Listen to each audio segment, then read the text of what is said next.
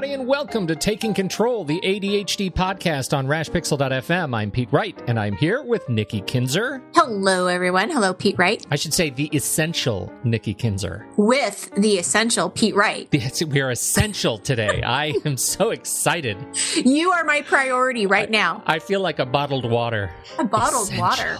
Don't you know it sounds like a bottle? Oh, whatever. Okay, so we are talking about priority today, and this is all spinning off of a conversation that we started, I think, a couple of weeks ago around this book, Essentialism, by Greg McKeown. We're going to talk all about that. I'm very excited to do it.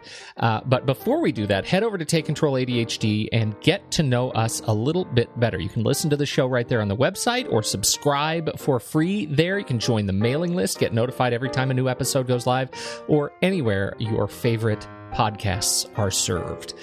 You can join in the conversation. We'd love to hear from you about how this book, if you've read it, has impacted you, or how these messages impact you in living with your ADHD and beyond. You can connect with us on Twitter or Facebook at Take Control ADHD, and of course, call us 503-664-4ADD to get your voice and your thoughts on this very show. Okay, so why am I so excited? Because I said out loud in my out loud voice, Nikki, this book is great, and then you went and got it. I did. I got it because we had spoken about it twice already. Well, you have, because I hadn't read it yet. Right.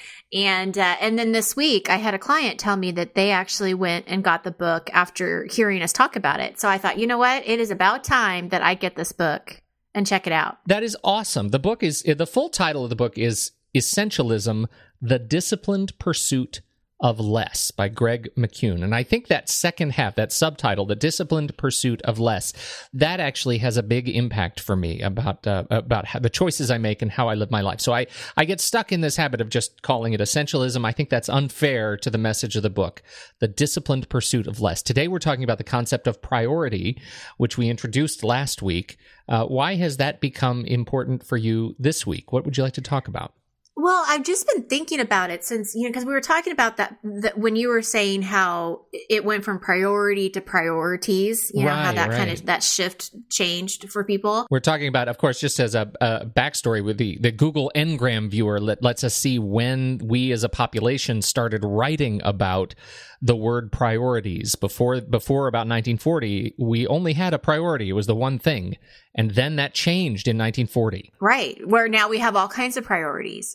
And it's such a common theme too, where I hear people say, well, I've got 10 things on my to-do list. And I've always said, I've said it on the podcast and when I talk about to-do lists, pick 1 to 2 things. And now I'm really going back to just picking one. I mean, let's go down to just what the priority is. Right. So I've been kind of stewing on this for a while and thinking about it, and how does that really dictate, what you do for the day? Not only work-wise, but kind of getting that balance in too for home and personal and all of that. Totally. Right? So I have a question for you. I have an answer. Let's see if they What do you okay, good. What do you think the danger is in having too many priorities? Well, I'll tell you from personal experience, the danger for me is when I have too many priorities, things that I have told myself sort of artificially, and to be honest with myself, these are artificial priorities generally. Right. When I have too many of these priorities, I don't get any of them accomplished, right? I never really make substantive progress on any of them. Is that the leading question there, or the leading answer from your leading question that you wanted to hear? I didn't know what you were going to say, so I'm glad that you said that. It is. I agree. And, it's something that I wanted to talk about, and we can talk about this later too. It's the application of schedule, because for me, what I've been stewing on, and I had a conversation with a colleague about this this week as well, is the idea of ownership of time. And when you look at the time that you have in blocks, and I'm sure our listeners have this, are probably saying this, I have competing priorities because I have responsibilities to family, responsibilities to work, responsibilities to kids' school. I have these things that are responsibilities to other people that I have to get done, or I have to be present in a place, and that impacts the time that I own as my own. And so that has been a big thing for me too, is figuring out, what is the time that I own, because that determines what I can set as my priority. Well, so do you think that there is time that you have in your schedule that you don't own because you do have to go pick up the kids? Yeah. Right. Absolutely. Yeah. But I've also set, for me, I have set, the priority in my life. Like there's this sort of life priority, which is, my family. I want to live in a healthy, happy family. And having that as the number one kind of overriding priority over everything else allows me to make certain decisions about the work that I take on, the side projects I take on, and the way I spend my time when I should be at home with my family, right? It just helps me reframe what I do day to day. But there is also time that is where my family is otherwise occupied. I've got the kids off at school. I've worked on the client projects. There is time, even if it's not much time in a given week, it is time that I can associate toward a personal project or something that I want to get done. And I own that time 100%. Nobody else is counting on me during that time. And I think that is the question that we have to come to when you talk about sort of focus. And this is one of the concepts in the book, that focus, we talk about, focus as a thing. You either have it or you don't. But it's also back to this idea of developing our muscles. Focus is a thing we do.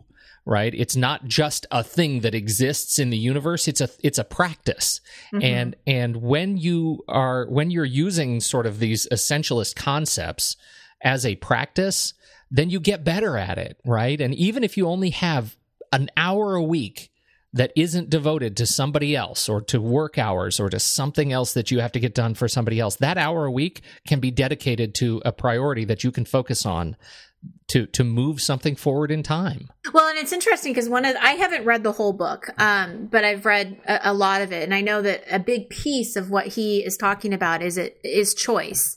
Yeah. And having that choice of how you decide to spend your time. And he actually says that, if you don't choose your priorities yourself or your priority, right? Yeah. Then they get chosen for us, which I can see happening, because I think that especially when people just get so used to you doing things, you're always going to be the one that says yes. Then they just assume that you're going to do something, yeah, sure. They'll volunteer. They always do, or they'll pick that up for us. No problem. Yeah. And then we run around like crazy people trying to please everyone. So there is definitely an element of choice, that I think is important. And it was interesting too, because you were talking about family being a priority. And, when you try to decide what is your priority, because I think that one of the reasons I wanted to bring this up in the show is that is difficult for people with ADHD to figure out. Like, yes. What is the priority? Because, everything feels important. Work is just as important as family. I know that seems, it seems strange to say that out loud, but when you're in the middle of trying to figure out what you're going to do, that sometimes feels like that should be what your attention should be on. You know what I mean? And I think this is the question of priority for me. Like, and as it actually helps me deal with my ADHD because it provides a constraint, right? Mm-hmm. So because I have in the back of my mind always sitting there that my number one priority is my family, then when I am faced with a conflict, right? When I'm faced with something that is outside of that priority that comes into my life that is demanding my attention, as important as it may appear, the first thing I'm thinking of is how will this impact my number one priority, which is my family. Mm-hmm. And there's a scale, right? But it's a scale of, this is going to require me to travel to Europe for 6 months and be away from my family.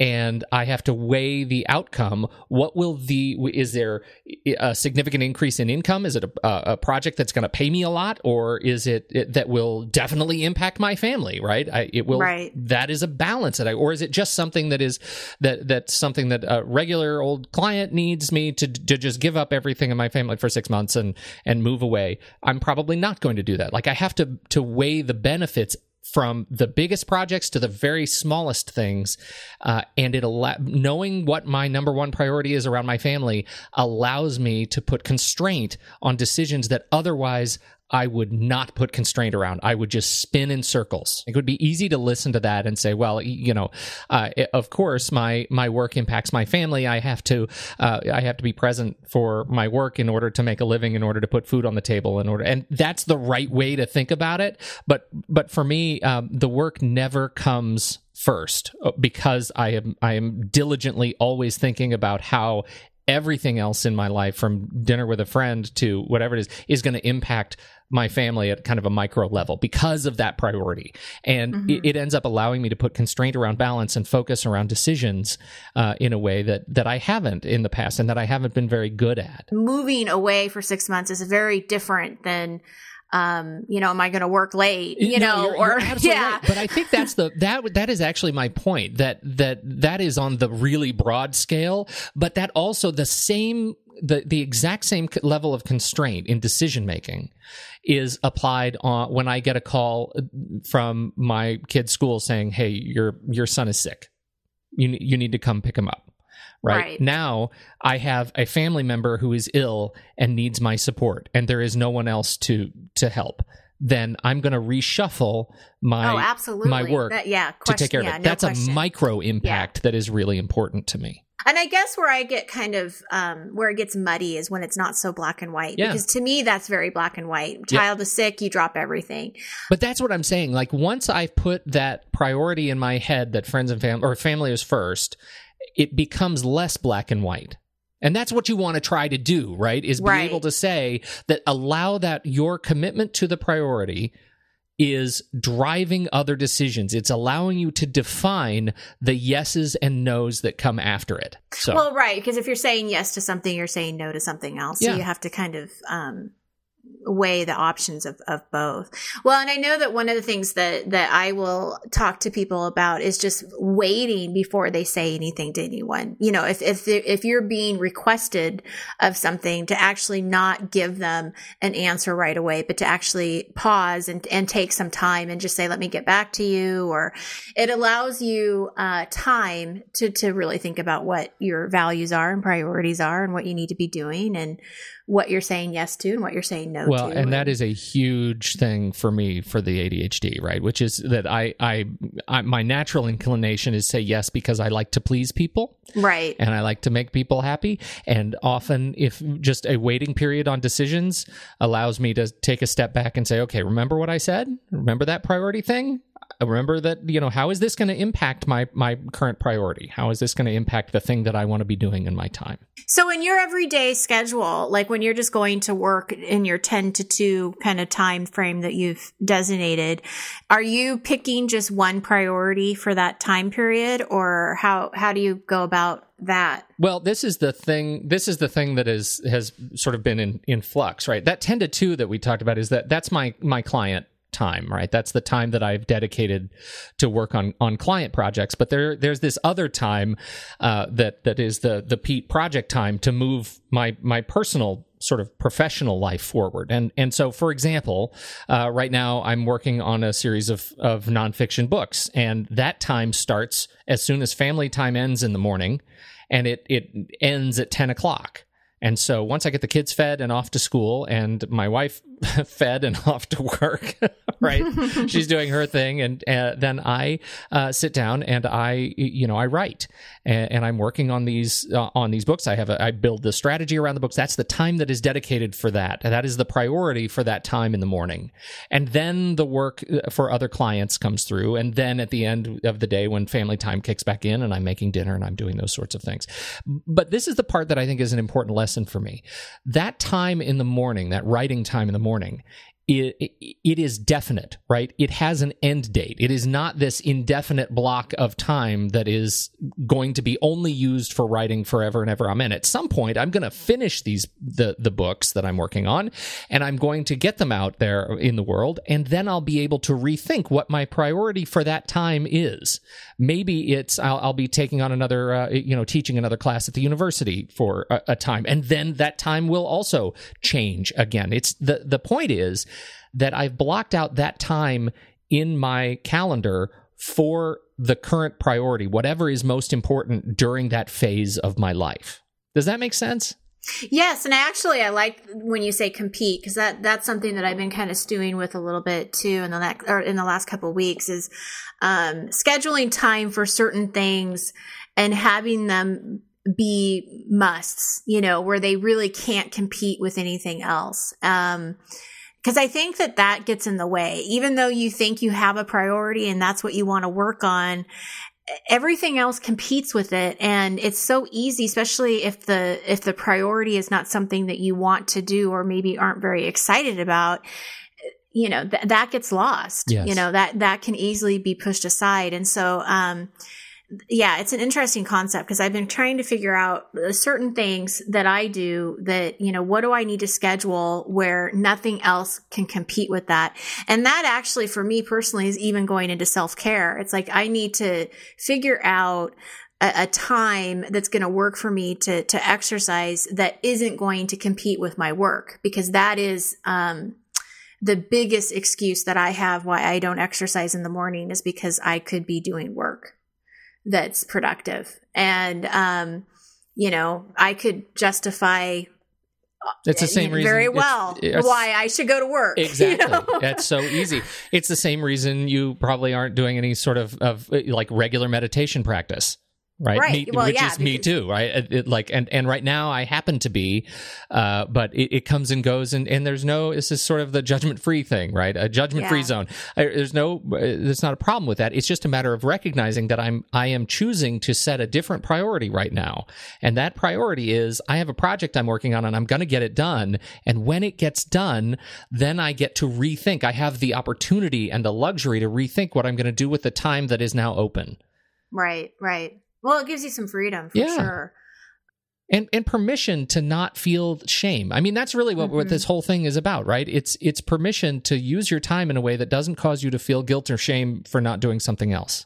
Right. At least that's what it is for me. Yeah. There's a lot of shame that comes from the ADHD side of my brain, which is, what could I be doing? And what should I be doing? Right. What should I be doing? There's so much noise around that stopping to reflect and look at this list and say, okay, number one right now is this thing. It's get this thing done. As long as this doesn't impact my number one life priority, which is family, this thing is the thing I'm going to get done in this time that is available to me. And I think that's where we get lost, is we don't sit back and look at the available time that we have and set a diligent and realistic priority for it. That's true. It's very true. The only other thing I wanted to bring up is that calendar I talked about last week. Did you think about that? Have you had a thought about that, creating your ideal weekly schedule? Well, I have set an ideal weekly schedule to an extent, but it's not quite as defined as yours. I mean, mine is still pretty broad. I start work at 9, and right now, because I'm so busy with a project, that my defined schedule is kind of screwed up right now. But I will say for this that I do keep my weekends work free. So even though my weekdays have been crazy the last few months, I have kept my weekends free for my family. So we've talked about the benefits of the electronic calendar before, but for me, it has really shown itself in spades, allowing me to overlay my ideal weekly schedule to my actual weekly schedule. So, the whole concept is I cleared out I hid all my schedules in my calendar app, right? So I'm looking at just a bare naked weekly screen, and I just started dragging in. If I had 100% control of my time, where would that time be? What would it look like? Right. What would it look like when I work? What would it look like when I have family time that is not mine? What would it look like when I sleep? And I put all of that in there. So it's 100% filled minute to minute with these large blocks of ideal use of time. And then I slowly overlay my existing life. And I see where are things kind of getting out of hand, right? Where is my work schedule, my scheduled, commitments to clients? Where is that creeping out of the ideal work time? And is there something I can do practically to move it in, or do I need to adjust the way I think about my ideal weekly schedule? Being able to see that's the only way I was able to uncover the project time that's allowing me to write these books. Yeah, because otherwise you probably wouldn't have known exactly when that was going to happen or how it was going to happen. And then it may have just been something that you kept avoiding or procrastinating to get started. I mean, I don't know. I'm speaking for you. But No. And you're speaking right. I mean, that's exactly what it was. I mean, it's so easy for those things to bleed into other life. And the first week that I'd done this, I actually set alarms for the time, daily alarms. It said, okay, this is project time. And something would pop up that said, hey, remember, this is when you committed to doing project time. I've turned that off because I've now kind of internalized what the schedule looks like every day, and I get it, and I don't need it. But it was a really great reminder to say, hey, look, this is the commitment that your ideal self has committed to, that you're aspiring to achieve down the road someday. You may not be able to do it all at once today, but someday this is your ideal weekly schedule, and if you think about it every day, you will be able to massage your practical schedule to fit into that mold and see what that looks like. I mean, we're all projects, right? We're all iterative projects. We're just trying to make our bag of water and flesh like move through this world as easily as we can. And that is that's one of the ways for me that has really helped me put the constraints around the ADHD side of my brain that says I need rules. I need a rule. Boundaries. I have to have it. And it's been really a really positive change. So I am so excited to hear how you continue to reflect on the book. And it's got some great stuff. It really does. It really does. One of the most, there are a lot of great quotes from the book, but one of the ones that I spend a lot of time thinking about, well, I guess it's kind of a pair, talking about trade-offs. Trade-offs are not something to be ignored or decried. They are something to be embraced and made deliberately, strategically, and thoughtfully, right? That's the disciplined part of the title that, if you're thinking in this mode, you're thinking a lot. And I mean thinking like you're practically stopping to think for a few minutes to analyze what the next step is. And the second piece is essential to spend as much time as possible exploring, listening, debating, questioning, and thinking. But their exploration is not an end in itself. The purpose of the exploration is to discern the vital few from the trivial many. All of this kind of boils down to that last line, right? How do we figure out the vital few from the trivial many? Well, and the word intentional kind of comes to my mind when I hear you read that. It just feels a lot more intentional with your time and your space and priorities and what you're doing and thinking. And one of the quotes that actually struck me was he was saying, only once you give yourself permission to stop trying to do it all, to stop saying yes to everyone, can you make your highest contribution towards the things that really matter. When I read that, I was thinking of all of the parents out there, specifically moms, sorry, Pete, that have this just terrible guilt of having to do it all, and saying yes to everybody. And it really does kind of take you back thinking I don't have to do it all, giving yourself permission to not have to do it all. And there was another quote that he said later on that I didn't actually document, but it was kind of like, you can do everything, but you don't have to. Yes. And I thought that what a great thing to all of the parents out there is that, you could do everything, but you don't have to, you shouldn't have to. And so like you're saying, what do you let go of that doesn't matter so you can focus on the stuff that does? I love it. It's good stuff. It's good stuff. Well, I can't wait to hear how you how this continues to settle with you, and let's talk about it again sometime. I do feel like I need to go. I'm going to get off work early today. I'm going to do that. Excellent. Good for you. Yeah. Well, this has been a great conversation. Again, links in the show notes. And you can grab the link to the book or search for it yourself. Essentialism: The Disciplined Pursuit of Less by Greg McKeown. It's a good read. Gives you lots of new stuff to think about. That's right. I think that's it. Thank you, Nikki Kinzer, as always.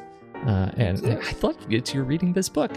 I know, and right? Yes, and thank you everybody else for downloading and listening. And I also have to say my very favorite thing of the week besides this book is from Madeline Templin on Twitter, Madeline Lee 15. Thank you so much for the shout out and your awesome notes. That picture was so cool.